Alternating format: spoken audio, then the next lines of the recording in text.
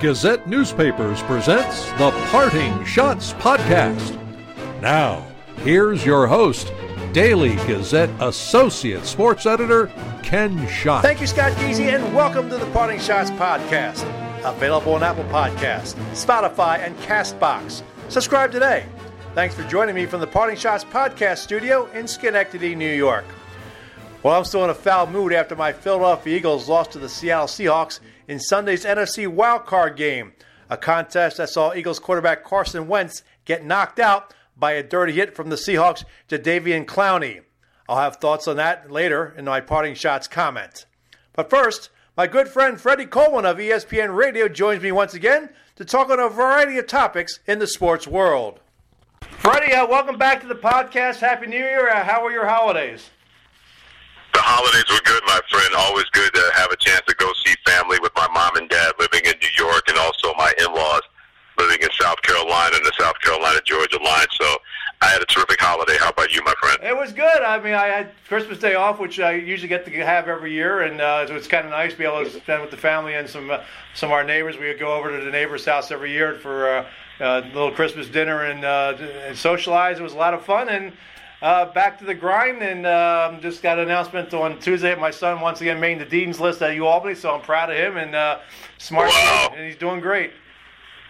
Yeah, go Great Danes, huh? More than a little bit for you, huh? So let's dive into some sports topics here. Let's begin with the college football playoff national championship game Monday night, which will be on ESPN and ESPN Radio. Number 1 LSU and number 3 Clemson. Is this going to be one of those games where it's going to be the last team with the ball wins? I don't know if it's going to be last team with the ball wins, but I firmly expect, Kent, that this is going to be a high-scoring game because the LSU offense has been extremely prolific under Joe Burrow, the Heisman Trophy winner, of course. But now that defense has really started to make some headway, they got better as the regular season was able to go along. But this Clemson football team is not going to be overwhelmed by playing a de facto home game for LSU in New Orleans. They're not going to be overwhelmed by the moment of playing for a national championship. They believe that the fact that they were able to survive against Ohio State when Ohio State was clearly the better team for 3 quarters, but Clemson found a way to win. I don't think it's going to be a last person with the ball situation, but I firmly expect it's not going to be a 20-minute game, not along those lines involving both of these teams. Yeah, I mean, I just watching what I could while I was working at Saturday night during the semifinals, just what Joe Burrow and LSU did in the first half against Oklahoma was just utterly, it's almost like video game, like 7 touchdown passes in one half. I mean, that's unheard of. Yeah, I can't remember seeing an offense this dynamic that quickly, what they've been able to do, what we've seen from LSU so far this season. And yeah, we've seen great offensive teams, especially in the age of spread football and RPO football, college football, but you blinked your eyes in that game, and it went from 7-7 after Oklahoma scored their touchdown. They felt good about themselves to 42-7, and at that point, you're thinking the third stringers are going to be in the fourth quarter by this football game for both of these football teams. Their ability with Joe Burrow in this offense, and also with Brady, the offense coordinator, has done a terrific job just unleashing the weapons and making sure they have that quick strike ability and that quick big play ability. It'll be interesting to see how the Clemson defense, that's of course not as good as last year, and can't get pressure to the quarterback like they did last year, how they'll be able to try to combat that and make Joe Burrow as uncomfortable as they possibly can to make sure they have a chance in this game. Yeah, Trevor Lawrence obviously led Clemson to the national championship last year. Sort of had a rough start to the season, but it seemed like the second half of the year something clicked with him. And then in this game against Ohio State in the semifinal, he took a hit and something seemed to click with him. And it seems like this kid is just amazingly focused. If something happens, he doesn't seem to panic.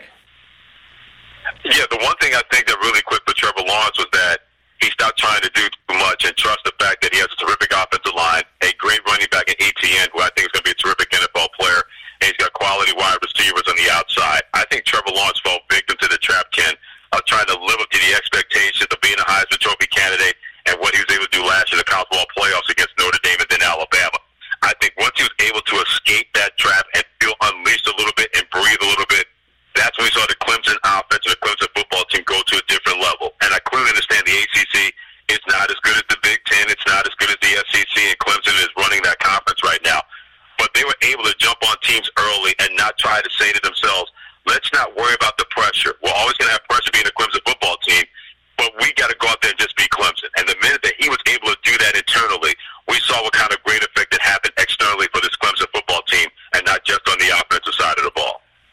you said obviously it's a de facto home game for LSU. Gets it being played at the Mercedes-Benz Superdome in New Orleans, but Clemson has the experience in these games. I mean, they've been in this thing. They've won two the national championship, I believe, and. I mean, how much is experience going to play a factor in this? Maybe because obviously the expectation for LSU, they're home, basically. Do you think experience might win out a little bit?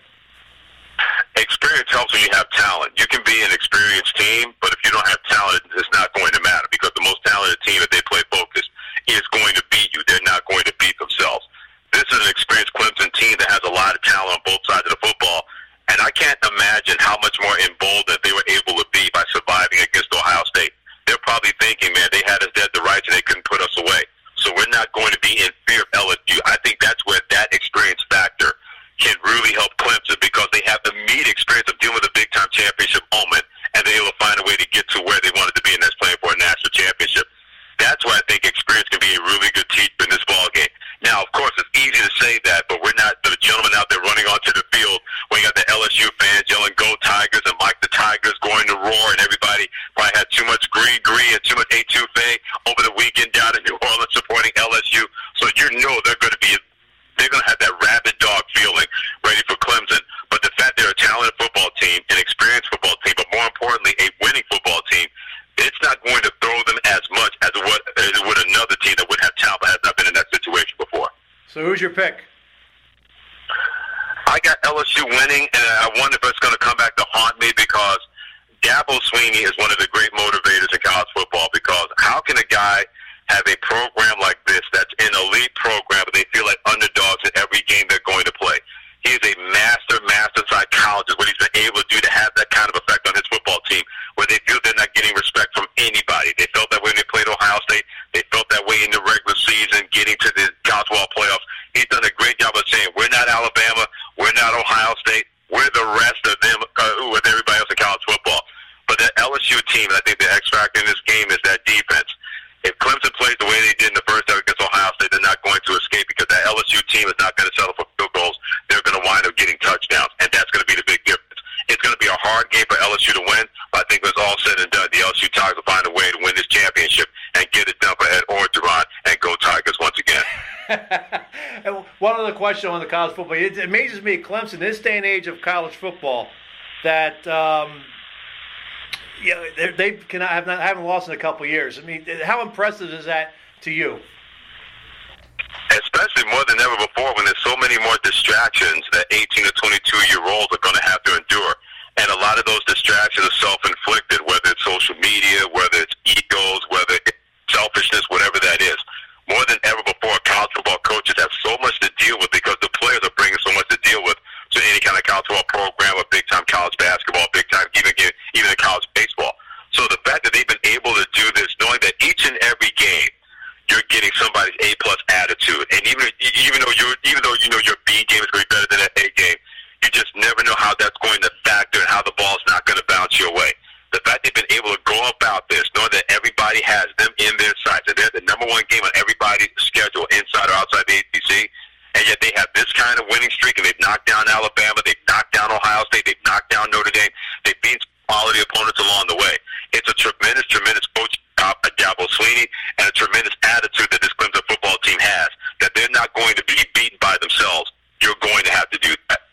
Well, let's talk about the NFL playoffs, and the wild card weekend lived up to its name. It was a wild weekend. We saw 3 of the 4 games won by road teams, and we saw the Super Bowl champion New England Patriots ousted by the Tennessee Titans. And is this the end of Tom Brady in New England?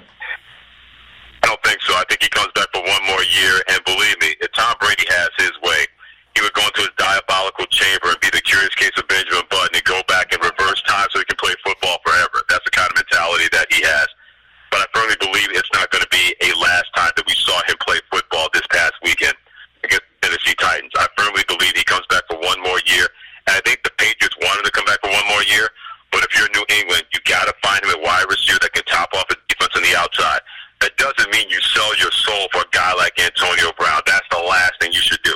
There has to be somebody out there either in the draft that you believe in or somebody in free agency you can say, yep, we need to get that guy to top off a defense.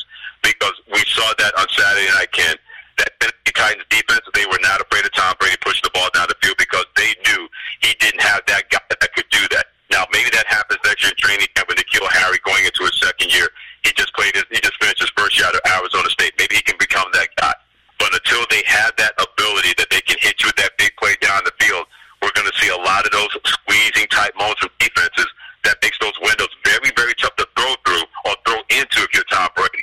So if that happens, if they get that guy on the outside that can top off a defense, then we're going to see the Tom Brady that we saw last year when they won the Super Bowl and won that championship against the Rams. Not the Tom Brady, the Patriots offense we saw this year that had to run the ball a little bit more because they did not have that guy on the outside that defense respected or were threatened by, especially making those big plays down the field.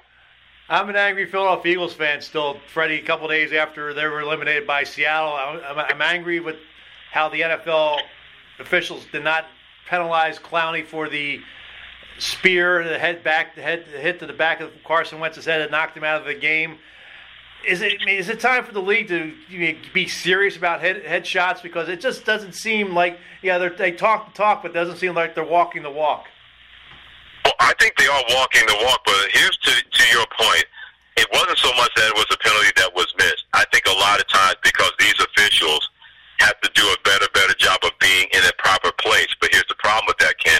It's hard to do that in a game that gets bigger, faster, and stronger every year. And these athletes are just colossal in their speed and their ability to get to a play quickly. You may think you can't anticipate being there, but they're going to be quicker than that. And the NFL has done a really good job weeding out older officials or non-productive officials.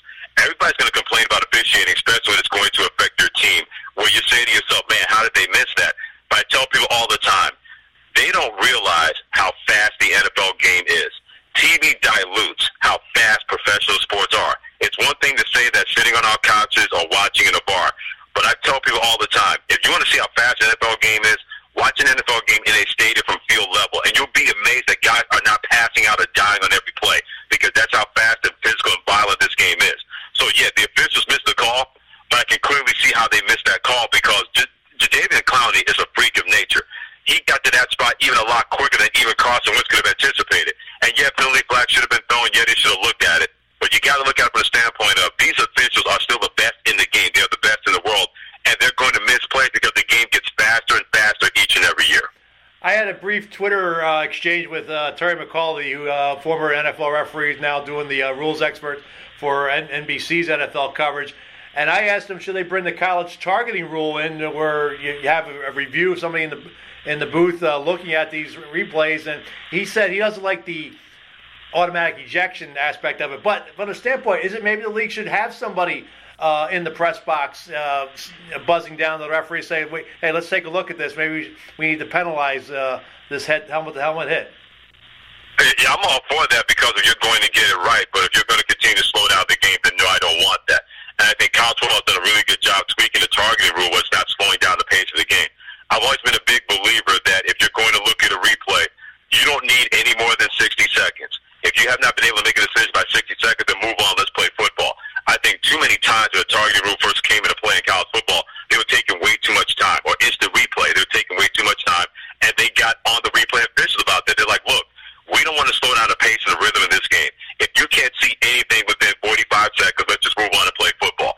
So if you're going to do that in the NFL, to have somebody up there to buzz down to officials that there may have been a targeting rule that they might have missed or it didn't have a chance to enforce, I'm all for that. But if you're taking 90 seconds or 2 minutes, then no, I don't think that has any place in the National Football League.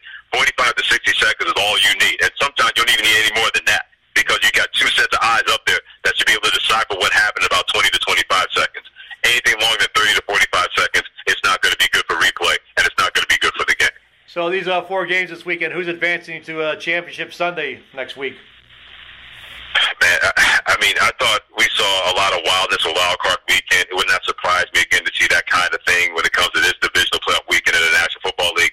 I think Kansas City is going to beat the Houston Texans. Their defense has played extremely well. I don't think that Texans offense will be able to keep up with the Kansas City offense, and the Texans defense hasn't been that good, even though J.J. Watt had a great comeback. So I got Kansas City winning that ball game in the AFC. And the other AFC game between Baltimore and the Tennessee Titans is going to be really interesting.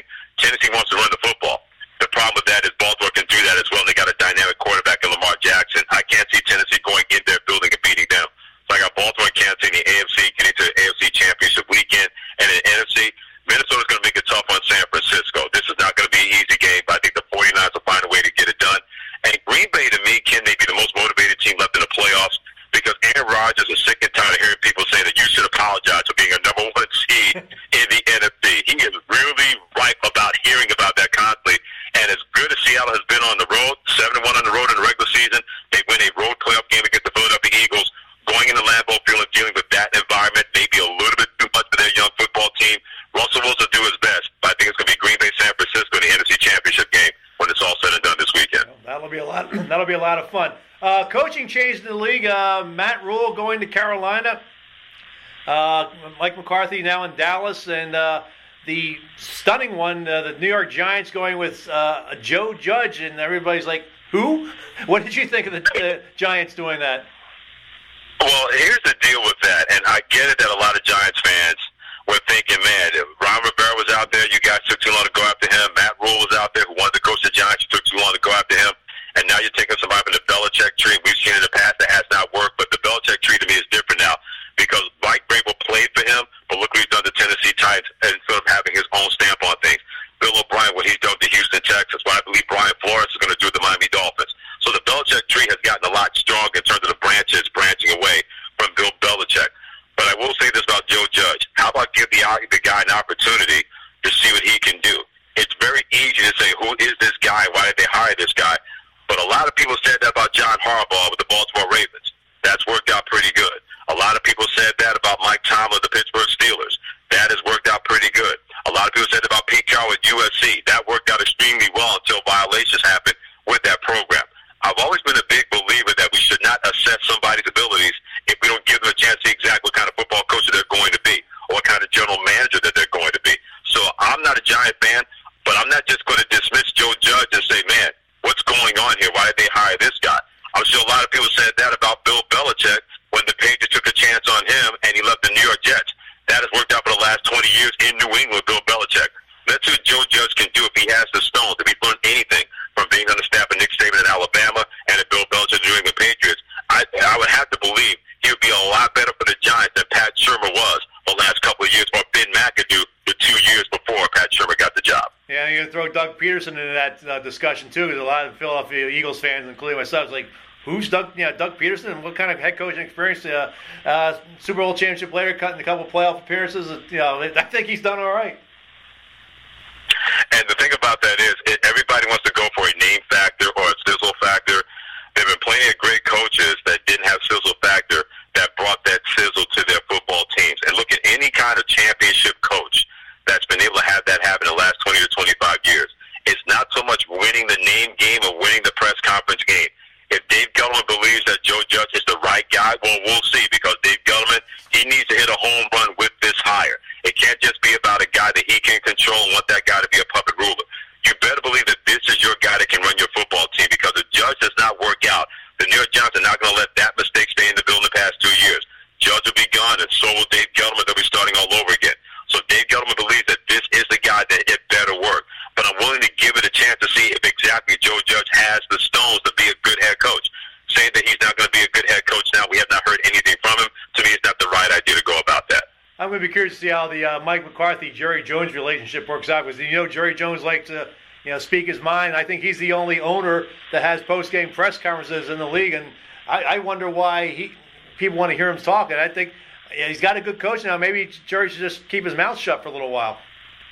Well, it doesn't bother me that Jerry Jones does not want to keep his mouth shut. If he wants to do that after press conferences or do that in his radio show, I'm all for that. I don't want that voice in the locker room, because Mike McCarthy has to be that voice in the locker room. Jerry Jones can be mad or happy or whatever about his football team and his radio show. I'm completely okay with that, because I guarantee you, Ken, plenty of guys, the Cowboys, in that locker room rolling their eyes anytime Jerry Jones says something, because it's not about him. It's about the players and coaches in that locker room. And Mike McCarthy has to be that voice. So Jerry Jones is going to pontificate about this, that, and the other thing. Go right ahead. As long as he's not doing that in the locker room, as long as he's not doing that in one-on-one player meetings that he may want to have with his team, if he's not doing that, then Mike McCarthy is going to be okay. If he is doing that, Mike McCarthy is not just going to be silent about that. Jason Garrett didn't say a word about it, but Mike McCarthy, he's not that one. And Jerry Jones has to have known that. You don't bring in a guy that has a Super Bowl championship and 125 coaching wins and got the Packers to 4 NFC championship games, and you think you know more about dynamics in the locker room than he does. If Jerry Jones believes that and gets in the way of that, then Mike McCarthy may throw him out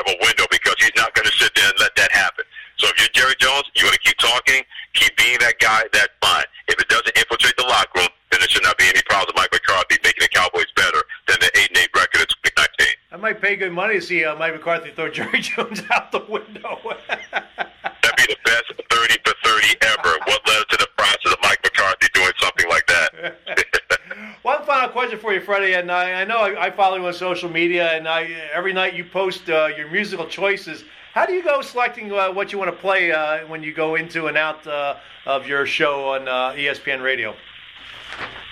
That's a really good question, and the best answer that I can give you, Ken, is I look for things that kind of have a rhythm. And to me, rhythm can be anything. It's not just about hip-hop music or soul music or dance music. For example, All Night Long by Joe Walsh has a great rhythm. LaGrange by ZZ Top has a great rhythm. Rumors by Lee Bryce has a great rhythm. So I always look for that I kind of feel that kind of rhythm and pace that can really say that even if you don't know the song, you go, man, that's a pretty good record. I wonder who that is. Or, man, I haven't heard that song in a long time.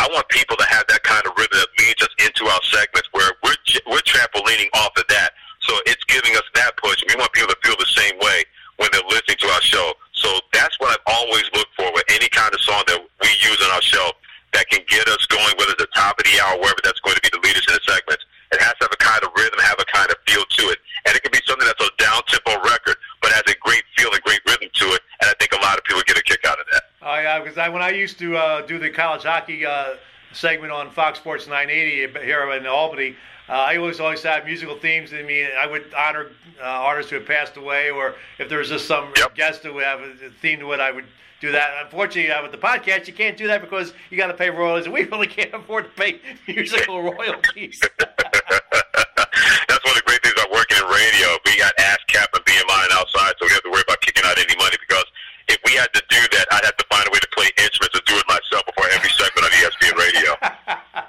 Well, Freddie, appreciate a few moments. And once again, remind people where they can find you on social media. You can find me on Twitter at Coleman ESPN, also on Instagram at Coleman Experience. So I'm always posting stuff with the show and outside of the show. I don't mind interacting with people, but that's where people can find me on Twitter at Coleman ESPN and on Instagram at Coleman Experience. Well, Freddie, appreciate you once again coming on. Let's maybe do this again right before Super Bowl Sunday coming up next month. I'm looking forward to that, Ken. It will be an honor, my friend. I can't wait to do that then. All right, appreciate it. That's Freddie Coleman of ESPN Radio. I'll have a parting shot and wrap up the podcast in just a moment. You're listening to the Parting Shots podcast, available on Apple Podcasts, Spotify, and CastBox.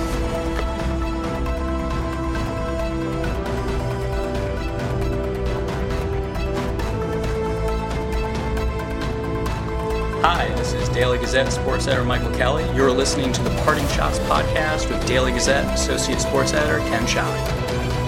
Back to wrap up the podcast.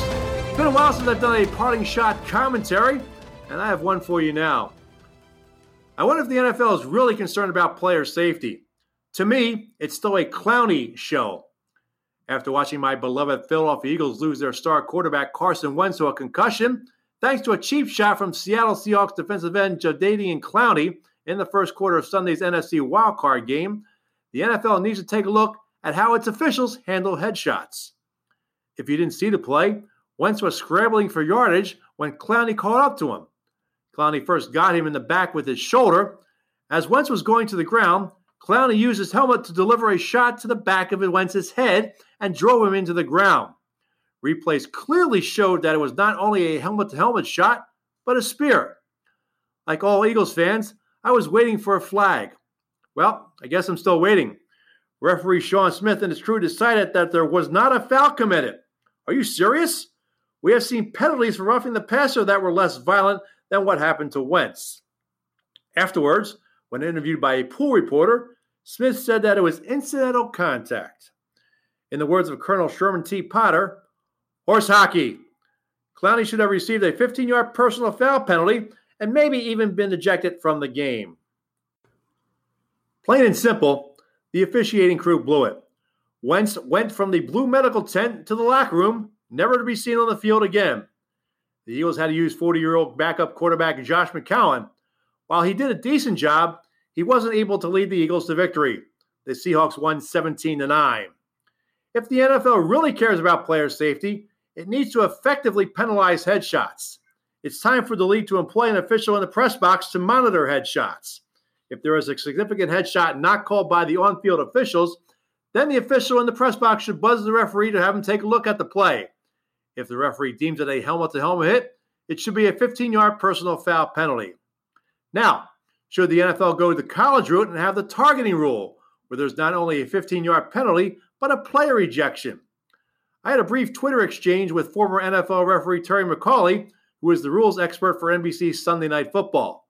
McAulay, who acknowledged that Clowney should have been penalized, said to me, "I don't like the automatic DQ aspect of the college rule, but I would like to see player safety fouls be reviewable in some manner." How about getting it done, NFL? Forget the pass interference controversy. Start worrying about the headshots. My anger isn't just directed at the NFL. First, why did NBC, which televised the game, basically ignore the play? Al Michaels, Chris Collinsworth, and Michelle Tafoya spent more time talking positively about Clowney. And Tafoya failed to do her job in her post-game interview with Clowney by not asking him about knocking Wentz out of the game. Then there are those idiotic critics who say that, once again, Wentz can't stay healthy. The concussion comes after his torn ACL in 2017 and his fractured back in 2018. When ESPN NFL and college football analyst Dan Orlovsky tweeted, "For all the folks out there using this Carson Wentz injury on a very questionable hit to his head as a time to rehash the Carson can't stay healthy argument, respectfully, you should be ashamed of yourself." Danny Kanell, a Sirius XM NFL analyst who couldn't keep his job at ESPN, replied, "Respectfully disagree. Not saying he's soft, but some dudes aren't built for the NFL. Until Wentz actually plays a full season, it's a more than fair question." Well, first of all, Wentz played all 16 regular season games this season. Second, how many teams did Kanell help lead to a Super Bowl? Last time I checked, the number is 0. When Eagles fans started ripping his response, Kanell tried to backpedal, tweeting, "Just to be clear, I am not, and never would, questioning Carson Wentz's toughness. I have questioned his durability, and honestly, given his track record, I have no clue why some are so upset with this more than reasonable question. Honestly, I hope I'm wrong. He's a special player." Nice try, Kanell, but yes, you're wrong. Then there is former Denver Broncos wide receiver Brandon Stokely, who co-hosts a sports talk show in Denver with Scotia Glenville graduate and former 104.5 The Team host Zach Bye. After Wentz got hurt, Stokely tweeted, "Carson Wentz hurt again. He's just way too unreliable to be a franchise QB, but the Eagles have no other choice now. Should have kept Foles. He was a perfect fit for them Eagles." If Stokely had been paying attention this season, he would have seen that Nick Foles suffered a broken collarbone in his first start with the Jacksonville Jaguars. And guess where Foles was at the end of the season? On the bench. Eagles fans appreciate what Foles did in replacing the injured Wentz, in leading them to the Super Bowl 52 victory over the New England Patriots and getting them to the playoffs last year after Wentz went down again. But everyone seems to forget that Eagles fans were calling for Nate Sudfeld to start the 2017 playoffs after Foles looked awful in the final 2 regular season games. And truth be told, Foles was so-so in last year's playoffs. Weak-minded people will continue to play the Wentz can't stay healthy card, but this wasn't a knee or a back injury. He got concussed on a dirty play. It's up to the NFL to do a better job in penalizing helmet-to-helmet hits. As a reminder, the You Pick 'em football picks will continue during the NFL playoffs. So please go to dailygazette.com and click on Contests and Promotions. If you're a college hockey fan, look for my weekly ECAC hockey face-off selections at dailygazette.com/sports/parting shots. You can participate in the face-off selections by emailing your picks to me at SCHOTT, that's SCHOTT, at dailygazette.com. Union Hockey beat writer Mike McAdam and I will be talking about the Dutchman on the next College Hockey-centric podcast on Friday, January 10th. We'll look back at the Dutchman's results from last weekend's North Country trip and preview their home games against Colgate and Cornell. I'll also have comments from Union women's hockey coach Josh Skiba, who was an assistant coach for the U.S. women's under-18 team that won the gold medal at last week's World Championship. If you have questions or comments about Union hockey, Mike and I will answer them. Send your questions to shot@dailygazette.com. That wraps up another edition of the Parting Shots podcast. I'd like to thank ESPN Radio's Freddie Coleman for coming on the show. The Parting Shots podcast is available on Apple Podcasts and Spotify, as well as CastBox. Subscribe today. If you have questions or comments about the podcast, email them to me at shot@dailygazette.com. Follow me on Twitter and Instagram at Slapshots. The views expressed in the Parting Shots podcast are not necessarily those of Gazette newspapers. The Parting Shots podcast is a production of Gazette newspapers. I'm Daily Gazette Associate Sports Editor Ken Schott. Thanks for listening, and I'll catch you next time. From the Parting Shots podcast studio in Schenectady, New York, good day, good sports.